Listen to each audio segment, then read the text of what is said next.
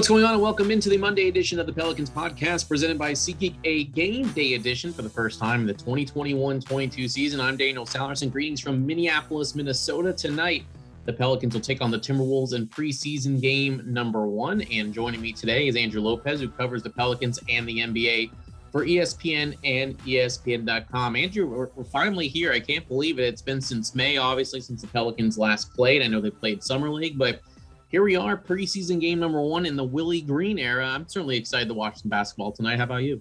I am excited as well, and I bet you're excited that you get a Minnesota trip not in December or January. That seems to be a plus. Oh, and then you get to go back twice. We do in October, so I think you're in a good spot there. But no, I'm excited to watch some basketball. That doesn't mean anything, but we can start to gather some things from what this means tonight. And, if we see a little bit of, obviously I think the Pelicans will be down a starting power forward and a starting center. So there's going to only certain things you can maybe watch out for, but we'll be interesting to see what sort of rotations he goes out and uses tonight. Yeah, we'll get to that in a little bit, but you're right. It's good to have basketball, and the schedule makers got it right for us to be in Minnesota now and then to knock it out. The lone road trip to Minnesota will play 2 games in 3 days at the end of October. They certainly did something right for us, and we're looking forward to that as well. But you've been to all the practices, at least post-practice media availability here, and the buzzwords, I've been saying it all week with some of our guests from last week, is energy and the vibes that they've been having under head coach Willie Green. Is that kind of the same thing you're kind of hearing based on the conversations you've had with players in the front office? Yeah, talking to players, talking to coaches, talking to people behind the scenes. It seems like it's there is a different vibe overall. I think Josh Hart mentioned, there's a more free flowing offense. It's not necessarily just dependent on certain plays, and there's a little bit more freedom to kind of break away and do what you need to do in the flow of the offense. So and then obviously Willie Green, I asked him Sunday about, what does a rotation look like for you? Some coaches do 8-man rotations, 9-man rotations. And he said that he likes to play 10 or more. And one of the things he mentioned about that was they're going to be getting up and down the floor. And when you're getting up and down the floor like that, it's you're going to need bodies, and you're going to need people to kind of sub in. So, the energy has been, at least from what we hear when we are sitting in Pel's kitchen, it sounds like there's like I said, a great sense of energy in there. The guys are looking like, it sounds like they're excited to get back on the court. We'll see how much of that translates tonight. I think one player that everyone is talking about, including guys like Garrett Temple, who mentioned this on Sirius XM and to you guys, is Nickeil Alexander-Walker, and how everyone's excited to see him. And Temple said he was probably one of the more offensively gifted guys on this squad, which says something when you have guys like Zion Williamson and Brandon Ingram in the fold, and some of the other guys too as well. How much are people going to be focusing on him a lot this season, just from what they've heard between these Nashville workouts, and just this is year 3 now, so this is really the year that you start to see that progression after a couple of, I guess, not normal seasons when you talk about COVID. In last year, same thing with a different head coach. How much are people going to be really focusing on Nickeil, not only tonight, but even to start off the season? I think a lot. And I think he's going to have a more defined role in the offense this year. He's going to have something a little bit more steady than what he's had maybe in his first 2 years, where he's kind of bounced around a little bit. Don't know if he's going to be the starting point guard and earn me a beverage against one Zach Lowe, but I do think at worst he's the 6th man, whether that's him or Devontae, who whichever one it is. I don't think they start together, just so you have some firepower coming off the bench with that first sub. But I think he's going to be a consistent guy. He's going to play 28 minutes a night. He's going to get his points. Tomas Satoransky told us yesterday, he was the best player on that Canadian national team. And Nickeil's talked about that. How much did that, national team experience help him start to kind of break down the game a little bit more, slow things down a little bit more. We saw it there. He went out to Big Guard U, working with Olin out in California this past summer. Mm-hmm. The whole NBA season feels like it's this past weekend. A year ago today, we were in the 2019 finals, I guess technically, or whatever. I don't know. Yeah, it's been weird. It's weird. So, but he's been working on his game all summer. Things have started to slow down for him a little bit, and I'm looking for him to take a jump this year. I don't know how big of a jump it's going to be, but I am expecting him to take a bit of a jump. Do you feel like this team is deeper on paper than it was last season? If so, why? Yeah, I mean, just look at let's just project the 10-man rotation real quick. Okay, if we go, let's say Devontae, let's add Trey Murphy into that starting group just for this exercise. If we go Devontae, Trey Murphy, Brandon Ingram, Zion, and JV in your starting group, Tomas said yesterday he's been working in a lot of lineups with Nickeil and Josh Hart. So that's 1, 2, 3 right there. Najee Marshall's going to get some time. And then, obviously Jackson's going to get some time. Those are 10 guys right there just off top. And that's not getting to a Kyra Lewis, a Garrett Temple, a Billy Hernan Gomez. Mm-hmm. I mean, we haven't even mentioned those guys yet. So I do think it's deep. I do think you could see maybe 11 or 12 guys at any given time, and they feel comfortable with that. So definitely, I think a deeper team than last year. That's also stronger on shooting, which I think is also going to go a long way. Yeah, I feel like also wing defenders is something that this team has lacked for a very long time when it comes to roster structure. I feel like you have that this year. How much of the goal for the Pelicans, or how much more improvement should we see on the defensive side of the ball? And again, that will come with Willie Green's defensive principles. He talked about just they're setting the foundation now. We're probably not going to see as much of what they're going to, I guess, add to it until later on, maybe closer to the regular season. But I feel like we should expect this team to improve defensively, right? Based on one, last year they weren't really good defensively, but two, just based on some of the personnel they have. Yeah. I don't know if this team becomes we saw growth toward the end of the year, especially when they changed to the drop coverage. Although it maybe took them a little longer than people would have liked for them to make that switch. But when they did, we saw a big jump on that end. And in talking to Jackson, Willie Green, and some others in the past couple of days, we've heard basically that they are gonna keep that drop coverage, which I think is going to be something that works in their favor this year. And I don't know if they're an average defense or top 20, whatever it is, but with the offensive firepower you're expected to have, where with Devontae and Nickeil, with Zion, with JV in the middle, obviously, and having Brandon Ingram out there as well. If you can just be an average defense, I think you're talking about, having a really, really good season. So I do think a lot of the defensive growth is going to depend on what sort of jump Zion and Brandon Ingram make on that end. They have to make a jump.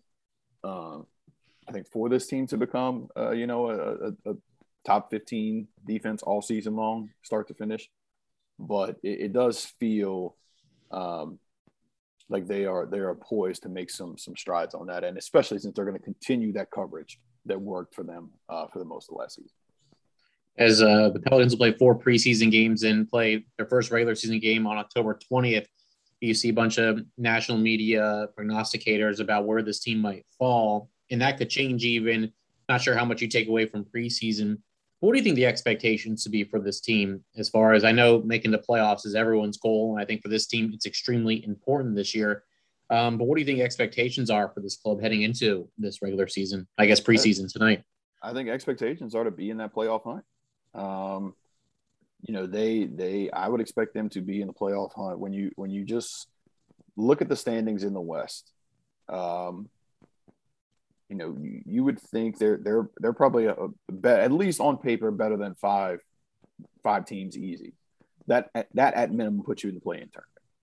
And I think your goal for this should be not to just make the play-in tournament, but to maybe host a play-in tournament game. Obviously, that would make you, 7 or 8, depending on how the situation plays out. So, to me, I think that is the expectation, is to be in that mix for the playoffs. Now, you make the playoffs, that's going to be, depend on how things go. Obviously, injuries and everything else that can happen during the season. But if we're looking right now, you should be in the play-in tournament mix and at least be in the mix to possibly host one of those games. Let's focus in on tonight's game. Pelicans in Minnesota to take on the Timberwolves. One of 4 preseason games. Will be back home on Wednesday night against Orlando. And look, I read that as far as Timberwolves and their starters and rotation players, maybe 12 to 20 minutes in the first half for head coach Chris Finch. And look, he already said the Pelicans will be down 2 normal starters that they would have in Zion and JV. So what are you looking out for tonight? And I know I asked the same thing to Antonio and Joel on Friday as far as what fans should look out for as they'll be able to watch on Pelicans.com, because I know some people will say things like, oh, they allowed this amount of points to this team, or this guy scored only this amount of points. What are you looking out for tonight? What would you consider, I guess, progress or a good step in the right direction, no matter the result? That's the key thing. The result, I think, doesn't matter. Obviously, you don't want to go out and lose 130 to 80 or anything like that. That would be a disaster. But I think in the grand scheme of things, the results really doesn't matter. I just want to see what those 8 to 9 guys who we expect to be in the rotation in the year look like. What kind of continuity have they almost formed in this early part of training camp. But they've only really been together a week and a half. Obviously some of the guys were they were in Nashville, and they did, obviously there was a chunk of guys, 8 to 9, who met with Brandon in Phoenix. So, but what kind of continuity do those guys have? And I think that's kind of going to be the key to me, is just looking at what those first 9, like the first half is really going to be, I think, the key. The first half is going to be the key. The second half, I think I'd expect to see some, maybe some of the guys who'll be in Birmingham this year a little bit more. So to me, I think it's the, how does that first half end up looking with those 8 or 9 guys who you're going to expect to play major minutes? And I know Willie Green wants to avoid turnovers, but I feel like I'm going to expect mistakes here in all 4 preseason games, especially with the free-flowing offense. He even talked about how it could lead to some turnovers, but with some of the players like this, he's kind of letting them make the mistakes and learning from them instead of stopping drills every second and starting to teach. He kind of lets them do his thing. And then obviously in the regular season, some of that approach will change a little bit if the mistakes continue, and there's a lot of them. But I feel like for Pelicans fans and even us, I feel like watching, I think it's going to be okay for them to make some mistakes tonight, and this is the opportunity for them to learn. I would say this is when you make the mistakes. You want to make the mistakes in the first 4 preseason games before you get there, because you have the preseason game tonight, Wednesday, Friday, next Monday, and then you're off for 9 or 10 days. Not off, obviously you'll be practicing, but you don't have another game until then. You can correct those mistakes and get things ready and get things in tune for what you want to see when the season opens against Philly. So that, I think, is kind of the biggest thing. See what that offense looks like, make your mistakes now, and then try to get as much on-court continuity as you can heading into Philly in a couple weeks. I should ask this at the beginning. This is my final question for you as we get ready for tonight's ball game. What is it like being in practice in person, talking to these guys face to face? Last year, none of us were able to get even anywhere near these guys, and Zoom was our life. And yes, for some instances there will be some Zoom still, including pregame and postgame tonight. But I know Todd and I were talking about in all of our broadcasts how much it was great just to watch practice in person, the fact that we're going to be there tonight. But how great is it for you to be able to, eventually I'm sure you'll be traveling to some of these regular season games, but the fact that you were there in person and be able to talk to these players, how nice has that been for you? Gonna be honest, man. I that was one thing I didn't know if I was going to be able to get again, in terms of being back in the practice facility, being back for that kind of stuff. It was nice. It was nice to see guys on media day. It was nice to see guys in person. there's just different things you pick up in practice that you just don't see. Obviously, you don't see on Zoom. You get to see Zion working off to the side. You get to see who's working with who on their shot, who's putting in the work, who's doing the extra stuff. And it's only a small glimpse, but it helps to put things back into a normal perspective. And I mean, I'm sure you realize this. There's just, and I know some of the guys also appreciate it, not having to do Zooms anymore, or as many Zooms as you mentioned. We'll still have some, but the fact that we were able to get so many, I feel like you get so much better answers in person. Yeah. Just when you could see a person, you get a sense of what they're asking, and that's kind of, I think, the bigger thing to me. And it felt great. Like I'm looking forward to getting back into the flow of things, and I'm looking back on Wednesday to being able to be back on the court. And, although make sure we're distance and do all that kind of stuff, but definitely looking forward to getting back to as much regularness, I guess. I don't even know if that's a word, but I get to make up one word in my contract every year. So getting back to the regular flow of things for sure. Yeah, certainly getting back to normal is definitely the goal. We are one step closer with this, and certainly glad to see you, guys like you and Will and everyone else covering the team from the outside back in the facility as well. Of course, you can follow. How can folks follow you on Twitter? I always get mixed up with your underscores. I think there's one in front and in between. _Andrew _Lopez. I was very late to the Twitter game. Well, not late to the Twitter game, but I had to use my previous employer. I had to use NOLA.com in it at first, and then like midway through, they were like, "Oh, hey, take those out of your names." And I was behind in the Andrew Lopez game at that point. So _Andrew _Lopez it is. And then you have your burner accounts. You don't want to get those mixed up. It's certainly something you don't want happening. Yeah, those stay private. I keep those to myself. Okay, absolutely. Follow him _Andrew _Lopez on Twitter. Covers the Pelicans and does a great job covering the league for ESPN. And I've seen him on The Jump, and I'm sure you'll see him on NBA TV Today, the new show premiering in just a couple of weeks. Andrew, I appreciate the time. I'll talk to you when I get back home tomorrow, and we'll see you inside the arena Wednesday night. All right, sounds good.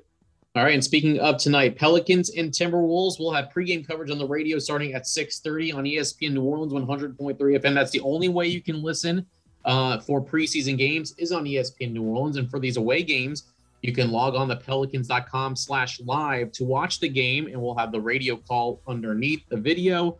And so if you're within 75 miles of the Smoothie King Center, you will be able to watch the 3 road games on pelicans.com/live. And then Wednesday's home game will be broadcasted on Valley Sports New Orleans with Joel Myers, Antonio Daniels, and Jen Hale. All right, well, we'll talk to you from the Target Center tonight. For Andrew, I'm Daniel Salerson. Thanks for listening to the Pelicans podcast presented by SeatGeek.